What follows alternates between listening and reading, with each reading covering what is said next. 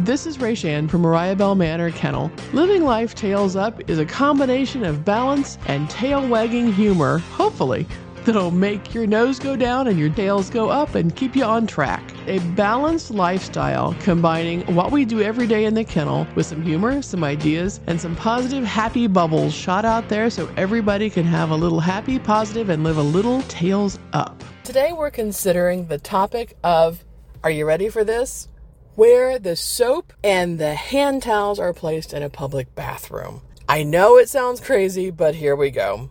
People ask me, how do you come up with some of the ideas for things that you come up for? Well, I don't know. It just happens. In my world, I guess I'm aware and I walk around. And today's topic is the hand towels in the bathroom. Because I don't know about you, but to me, there's a rhythm of how you do this. I think my mom did a good job. Maybe my dad did a good job. Maybe grandma was. Whoever taught me how to wash my hand had a real penchant for how the order of this was to happen. You could kind of change it a little bit, but it was a real order of things. I don't know if you've had this experience, but then when I went to microbiology and I started working in nursing homes and universal precautions, because in the 80s, the medical world was changing because of this huge new virus called HIV, and universal precautions and blood products, and everything got wacky and more meaningful and more aware about hand washing. So, I guess I was a victim of circumstance and in my generation. But for me, you got your hands wet, and then you put soap on. And back in the day, it was bar soap, because that's what you had was bar soap. And there was a difference between the round,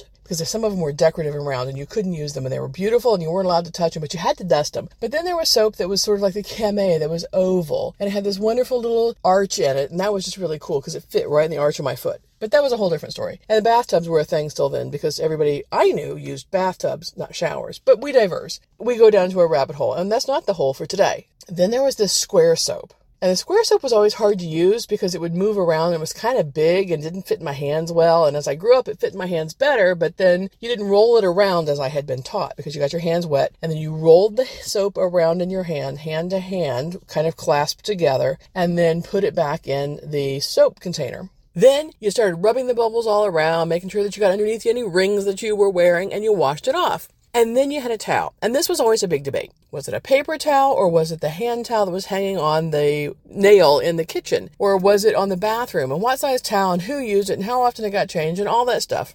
Well, this got me thinking as I was in the public restrooms, and I've been traveling around, getting to the soap dispensers from the sink, and that mess that you would make when you have wet hands going to get the soap dispenser, and the dribbles that come along with that, which I always got in trouble for, and I learned that you couldn't use the hand towel to clean that up, you had to use a paper towel to clean that up, and yeah, just all messes, because the hand towel got wet, and that if the hand towel got wet and it was nasty for the next person, wet was perceived as bad, and it could grow things, and then molded, and I'm sure you've all had a similar experience. Why is this even important, and why are we going down this rabbit hole? Because it was relative to the dogs. You gotta think about this. If I'm having trouble with where the soap dispenser is and how I wash my hands, and the dogs have all been trained that they go to a certain place to do certain things, and then they go boarding and you mess it all up, it's not okay. And then when you get to school, or you're in a restaurant, or maybe in an airport, and you're washing your hands, think about this. You're washing your hands, you're making the dribbles, trying to figure out where the towels are, how you get those little sensors to work, how far your hands are up or hands down, and the person just beside you got the sensor to work, but you couldn't get the sensor to work. There's this little dance of politeness that you do, right?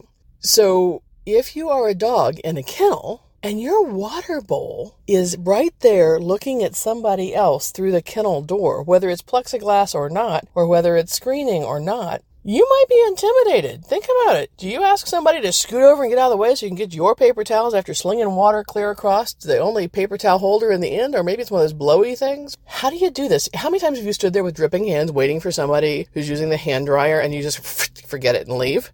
The dogs do the same thing. The placements of those water bowls are really important. So we had a staff meeting one day, and we took McDonald's Coke cups and put them all, they had Coke in them, put Coke cups in with the straws in the dog water bowls. So we've got a cup in the dog water bowl with a straw sticking out of it, and then we asked the people to take a drink. And you know what? If they had to take a drink facing the outside where it was just in the aisleway, not a problem. But if they had to take a drink out of their straw facing somebody else on the other side of them, it was intimidating. It was the same thing as that little dance that you do waiting for the hand dryer. And finally the answer was the same thing. Forget it. I'm just leaving with my hands dripping wet. They weren't going to take water. Not taking water in a kennel is a big deal because hydration's a big deal. And that's a different rabbit hole. And we can go to a hydration rabbit hole differently another time. But keeping a dog hydrated, keeping them within a routine, and making sure that they're able to get their basic needs met is really vital. Next time we'll talk about bathing instead of hand washing. But think about it the next time you're in the bathroom. Is it set up in a way that's conducive for what you're trying to do? Or is it set up because somebody thought that was the easiest way to do it, or it was pretty? It was like the hand soaps that you can't really use. Or is it set up for function and it works really well so you can get in and out and get your basic needs met so you stay hydrated and clean and fresh and keep rolling? Until next time, here on Living Life Tales Up in Mariah Bell Manor, we'll see you soon.